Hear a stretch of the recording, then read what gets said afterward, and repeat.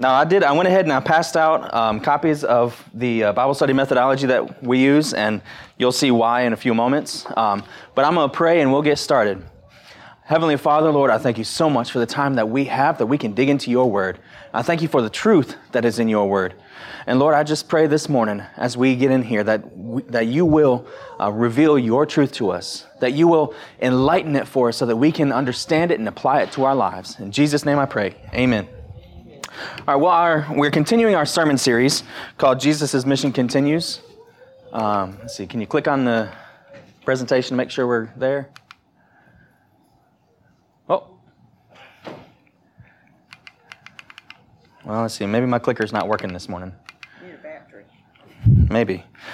So this is Jesus' Mission Continues, and we're looking at disciple making in the early church so that we can understand what lessons we can apply to our vision of worshiping God by making disciples through the gospel of Jesus Christ. Now, last week, one of our application points was to be disciplined in our Bible study. This is not just reading the Bible, but studying the Bible. So going beyond just reading, but trying to get down into the meat of what it is. So I talked a little bit about the Bible study methodology that I use. And I said that if you wanted more practice with that, we're going to be going through Ruth in our Wednesday night Bible studies at our house. We've done it a couple different times through a few different books in the Bible, both in Sunday school and in other Wednesday night Bible studies.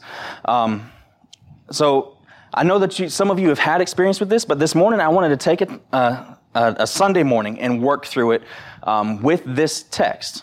And so this is an introduction to, or maybe a refresher to, the CSA, which is the Context, Story, and Application Bible study methodology that I use.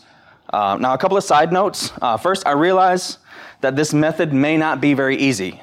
I think there are two reasons for this. First is that this Bible study methodology is not text-specific. That means that somebody didn't go through and read the text and come up with application questions for us. This Bible study methodology can be taken and used in any text of the Bible. So since it's not text-specific, it is somewhat vague so that we can bring it to any part of the Bible and bring application to us for it. Another reason that I think that this is not easy is because anytime we study the Bible, there can be difficulties. Anytime we study the Bible, I think it is spiritual warfare, and we're trying to combat the sin in our lives by studying Scripture. Our sin nature doesn't want to understand the Scripture. And so we're fighting against that. And so it is difficult anytime we're studying the Bible. But I think with practice, this Bible study methodology does get easier. Secondly, this sermon's going to be a little different because we are following this outline for the actual sermon delivery. I don't normally like to do that because it's not much of a sermon, but more of a study. So the flow is going to be a little different. Hopefully it's not going to be too boring for you. So the title is an introduction or a refresher to the CSA Bible study methodology. And so our 3 points are, what is the context? How does it fit the story, the overall story of the Bible? So what is the context of this passage? The immediate, the information right there that we can gain. How does it fit into the overall story of the Bible? That's how does it fit into the grand narrative? Because since Scripture is cohesive, we don't have just individual stories. They all fit together to tell one big story. And finally, how does this apply to a modern audience? So how does it apply to us? Also, last week, I said I don't like to read large chunks of text all at one time. But here we go again. But before that, let me set the stage and remind you what has led us up to this point. And this can actually go under that first question, the context. So Paul is on his final leg of his second missionary journey. In this second mission trip, he spent a lot of time in Ephesus and building the church there and growing relationships with the church leaders there. Then he traveled all the way into Greece before heading back to Jerusalem. Now, he's trying to get to Jerusalem before Pentecost, and he didn't leave himself a whole lot of time for this journey. So as he's heading back, he wants to have one more meeting with the church leaders there at Ephesus. He's going to pass right by it. But instead of actually going to Ephesus, he stops at a town near Ephesus and calls the church leaders to him because he knows that if he goes into Ephesus, he's going to be tempted to stay longer and he might not make it to Jerusalem in time for Pentecost. And so he gives them a final speech, which we covered last week, and now he's continuing his journey back to Jerusalem. Go ahead to the next slide.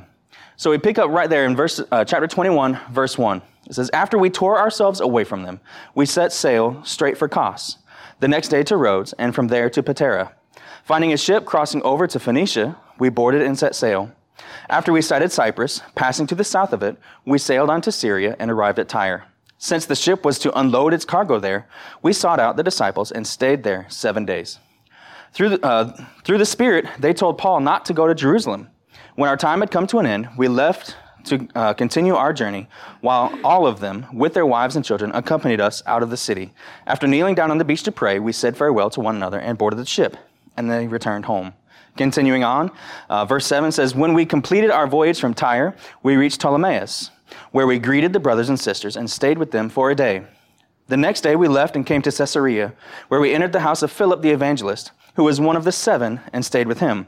This man had 4 virgin daughters who prophesied. After we had been there for several days, a prophet named Agabus came down from Judea. He came to us, took Paul's belt, tied his own feet and hands, and said, this is what the Holy Spirit says. In this way, the Jews in Jerusalem will bind the man who owns this belt and deliver him over to the Gentiles. When we heard this, both we and the local people pleaded with him not to go up to Jerusalem. Continuing in verse 13, then Paul replied, what are you doing? Weeping and breaking my heart, for I am ready not only to be bound, but also to die in Jerusalem for the name of the Lord Jesus. Since he would not be persuaded, we said no more, except the Lord's will be done. All right, so that's a big chunk of text. Like I said, I don't like to read those big chunks of text, but to get all that through, I wanted to get all that through so we can get into our questions. So our first set of questions fall under the context label, and we're trying to figure out what is the context of this passage. We're looking at who, what, when, where, and why. All right, the immediate context right around there. And so the first question in there is what immediate observations can be made from this passage. Right now, a little bit of this, the leading up, the context, I kind of gave you beforehand, talking about the events leading up to this. But when we read through this text, what immediate observations come to point? So as I was reading through, one of the first things I noticed, and the biggest thing that I noticed, is that Paul is being warned about dangers ahead in Jerusalem, but he's willing to face those dangers. That was kind of the big immediate observation that I had in that. So our next question is what questions are raised by the passage? So as we're going through and we're reading this, sometimes you read something and you kind of go, huh? What did the author mean there? Or why did they do that? Those types of questions. And so the question that I had was twice in this passage, prophets bring a warning from the Holy Spirit about the dangers that await Paul in Jerusalem. Was Paul going against the Holy Spirit and therefore going against God's will? So that was the question that I had. Since these prophets are coming and speaking through the Holy Spirit, is Paul going against God's will by continuing his journey to Jerusalem? So as I'm sitting there, I'm thinking, I'm studying, and I'm praying through this, the answer that I get is no. Paul is staying true to his calling from Jesus. And we see that in Acts chapter 9, verse 15. This is Paul's calling from Jesus. It says, this man is my chosen instrument who will take my name to Gentiles, kings, and Israelites. I will show him how much he must suffer for my name. So Paul knew as soon as he was saved, Jesus told him that he will eventually suffer for Jesus' name. Now for Paul, it didn't take long to get to that suffering. Shortly after his salvation, he goes into the next city, and they're driving him out of the city. And city after city, the Jews are trying to kill him.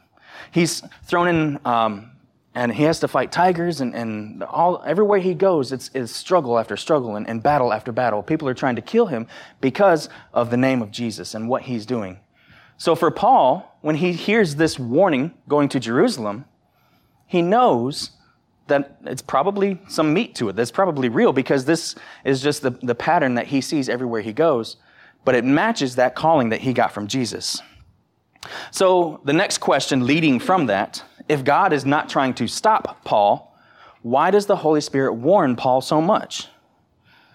So if God is not trying to stop Paul from going to Jerusalem, why do we have in this text 2 different occasions where prophets are speaking for the Holy Spirit, warning Paul about the dangers that await him? The answer to that is that this is a testament to those who see Paul's courageous faith in Jesus. And see, without Jesus, Paul would have every reason to avoid Jerusalem with those dangers waiting for him. Well, if we think about it, without Jesus, Paul would probably still be a Pharisee, persecuting the church. He would be one of those people who he is now being warned about. He would be one of those people who is trying to kill believers, trying to defeat the gospel, trying to fight against the growth of Jesus' kingdom. But through Jesus, Paul is changed. And he doesn't fear that anymore. He doesn't fear the gospel anymore. He is changed through the gospel. And he doesn't fear that opposition because of the faith that he has in Jesus. So our next question is, go ahead to the next slide. Our next question is, what would this passage have meant to the original audience? So we're trying to get into the mind of the original audience. So we think about who the author is. Can anybody tell me who the author is? Luke. Yes, Luke is the author, and he's writing to Theophilus. We read that in the beginning of this book, and in the beginning of the Gospel of Luke, that Luke is writing to Theophilus, trying to collect an account of Jesus' life and ministry, and then the effect of Jesus' life and ministry. So that's where we get the two books from. The Gospel of Luke is Jesus' life and ministry, and then Acts is the after effect of Jesus' life and ministry. This is Luke writing to Theophilus, trying to explain this. So we're trying to get into the mind of Theophilus to understand what he would have gotten from this. All right? So there are two big takeaways from this. First, and most obviously, Paul's courageous faith is both an encouragement and a model for us to follow. For Theophilus, as he's reading this, Theophilus was not a Christian. As far as we can tell, he wasn't a Christian.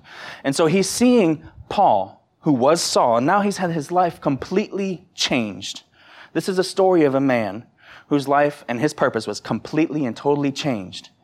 And because of his Savior, his new Lord, he has this amazing, courageous faith.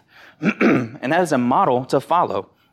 Also, another point in here is the navigational details that Luke includes in this passage point to the validity of the writing. So again, thinking about the original audience, all right, these are people who would have known these routes that Paul is traveling. They would have known the seas that Paul is sailing through.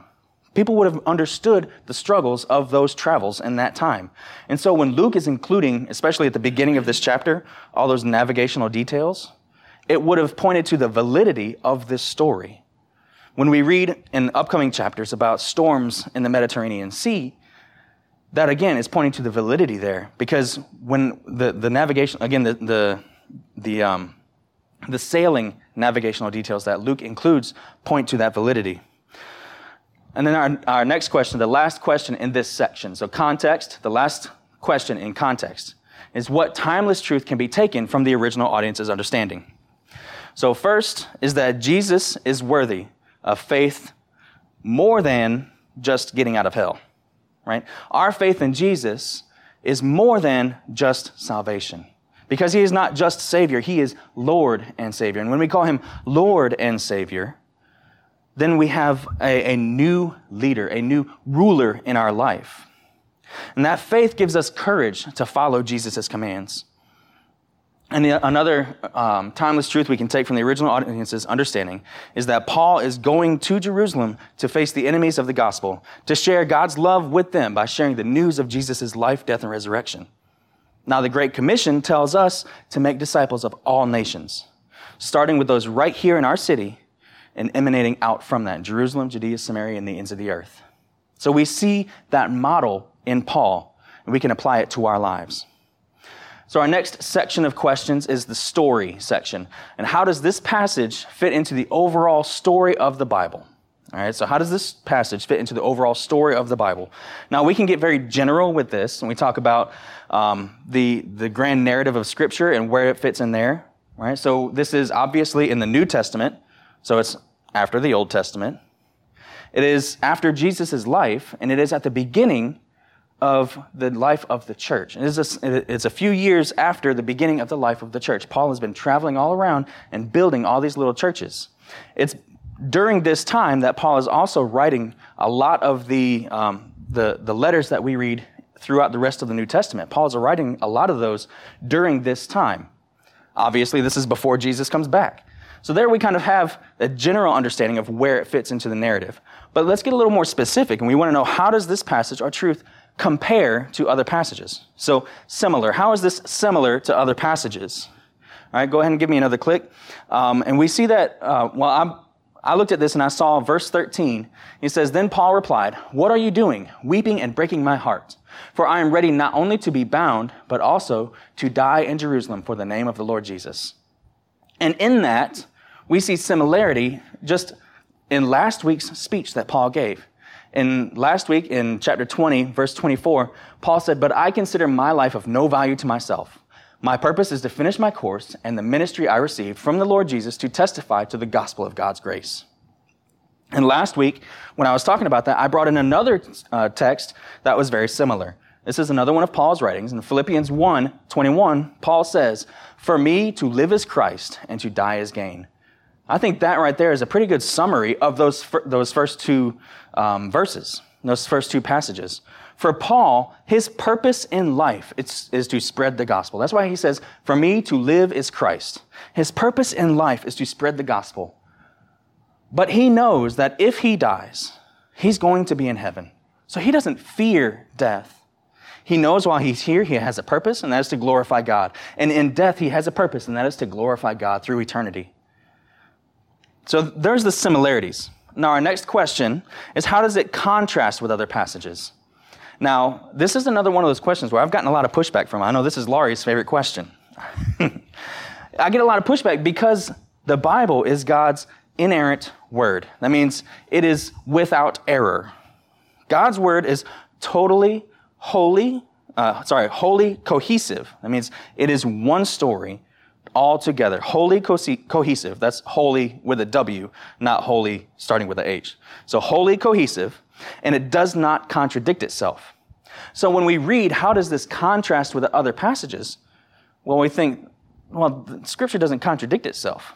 But contrast just means different. It does not necessarily mean contradict. Contrast means they are not the same. Right? So we can think of this as, how does this passage bring in harmony with other passages? Because when we think of harmony, right, you can't have harmony with just one note. If everybody is singing one note, that's not harmony. Right? But when you bring in other notes alongside that complement that note, then we have harmony. And so in this question, we're looking for other passages that are different, but bringing in a separate voice to complement and supplement this passage. Now, this does also give us a good opportunity to talk about apparent contradictions in Scripture, places where it seems to be contradicting itself. And so it gives us the opportunity to dig down in and understand what God is trying to tell us in that, why that apparent contradiction is there, because we don't want to ignore them and try to sweep them under the rug. Because the world around us sees those apparent contradictions, and they're going to call us out on it. And if we just try to ignore them and sweep them under the rug, then we are not being intellectually faithful Christians. We're trying to ignore the hard parts of Scripture. If we're going to be intellectually faithful Christians, that means we're going to be faithful with our heart, but also with our mind. We're going to study the Scripture and try to understand Scripture. Yes, it's mentally hard sometimes, but we are called to try to understand Scripture. So, as we're looking at this passage, and we're thinking, how does this contrast with other passages? I found a contrast in Acts chapter 16, verse 6. So just earlier in this story, earlier in this trip, it says that they went through the region of Phrygia and Galatia. This is at the beginning of Paul's second missionary journey. The passage that we're studying now is at the end of Paul's second missionary journey. So this is the beginning of that journey. It says they went through the region of Phrygia and Galatia. They had been forbidden by the Holy Spirit to speak the word in Asia. When they came to Mysia, they tried to go into Bithynia, but the Spirit of Jesus did not allow them. So first of all, what is the contrast? So in chapter 16, the Spirit is preventing them from going on in what they think God wants them to do. The Spirit is preventing Paul and Timothy from doing a certain act. But in chapter 21, the Spirit is not preventing them. He's merely warning them. So what is important for us to notice is that there is the difference right there. Is that in chapter 16, the Spirit is preventing them. In chapter 21, the Spirit is warning them. But see, this warning, I don't think this warning is here to discourage Paul from going on to Jerusalem. This warning is not here from the Spirit to try to talk Paul out of it.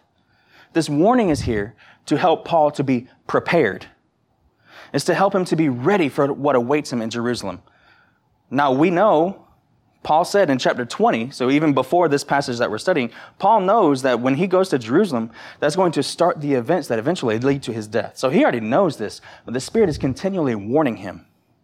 And they're warning him so that he can be physically, mentally, most importantly, spiritually prepared. And we can only be spiritually prepared if we are depending on the Holy Spirit, if we are depending on the gospel for every action that we do, if we're depending on Jesus and coming back to him through prayer. All right, so it's like an experience I had last summer. Dustin and I, we went with one of our cousins and her son. We went to the shooting range, and we're there, and we're having a good time. And her son was a young teenager, very skinny boy, and I've got my shotgun, and I throw a few rounds down range. And I asked him, with his mother's permission, of course, I said, "Do you want to shoot it?" And he looks at her like, "Am I allowed to?" And she says, "It's up to you." So he decides, yes, he wants to shoot the shotgun. Now, I take him over and I give him some pointers and I show him a good, strong stance. And I tell him, I said, "Look, when you pull that trigger, the shotgun's going to have a lot of recoil to it. And it might hurt your shoulder a little bit." I was giving him a warning. I was warning him that it might hurt. It's going to hit you in the shoulder. I wasn't trying to discourage him from doing it, but I was trying to help him to be prepared. In the same way, here, the Spirit is helping Paul to be prepared. He's saying this is going to hurt. Be ready because it's going to hurt. Be prayed up because there are some difficulties ahead. All right, so the Holy Spirit is not trying to prevent him, but just trying to help him to be prepared. Our next question is, what does this passage tell us about God's character? What does this passage tell us about God's character? And that is that God's plan is bigger than our plan. See, Paul knew that going to Jerusalem was eventually going to lead to his death, but he trusted God. He trusted God that his plan was bigger than what Paul could understand. Even though, yes, Paul was eventually martyred, he still, after going to Jerusalem, he still was able to take the gospel to Rome, the political center of the known world at that time. He was able to take the gospel to Rome and witness to several more people and see more and more people saved, even after going to Jerusalem, knowing that it was eventually going to lead to his death. So the takeaway that we get about God's character here is that God's plan is bigger than our plan. And then the last question in this section, so how does this passage fit into the overall story of the Bible? The last question here is, how does this passage point to the gospel? Now, I see this in two ways. This passage points to the gospel in two ways. Is that this passage points to the fallen, sinful condition of mankind. See, Paul was trying to help others to meet Jesus, but they didn't want to hear it. Paul is trying to introduce people to their Creator and to their Savior. Instead of accepting that, they rejected it and would try to kill Paul. However, through all of this, God was able to use Paul and see countless more saved. Secondly, the second way that this passage points to the gospel is that we know that through the gospel, our hope is not in this world. See, if Paul had set his hope in things of this world, he wouldn't go to Jerusalem because he knew that eventually that was going to lead to his death. The Spirit warned Paul that going to Jerusalem was eventually going to lead to his death. So if his hope was in things of this world, he would have avoided Jerusalem at all costs. But his hope was in the eternal life that awaited him in heaven. The eternal life that awaited him in glory, being reconciled with his Creator and being reunited with Jesus for all eternity. So our hope is not in this world, but in a reconciled relationship with our Creator through Jesus' sacrifice. So our last section of questions is application. So how does this apply to a modern audience? How does all of this apply to a modern audience? And the first question there is, how does this compare or contrast to my culture? Now, I like this question. This is one of my favorite questions because there's so many layers in this question. There's so many different ways that we can take this question. When we talk about culture, when we talk about my culture, right, this can be American culture. It could be Western culture. It could be modern culture. It could be Bible Belt culture. It could be the culture that we have built here at Victory Baptist Church. It could be my personal culture and how I live my life. It can be the culture of my family. So how does this compare or contrast to my culture? There's a lot of different ways that we can take this question. Now, I want to take a second and talk about our denominational culture. So the Southern Baptist Convention.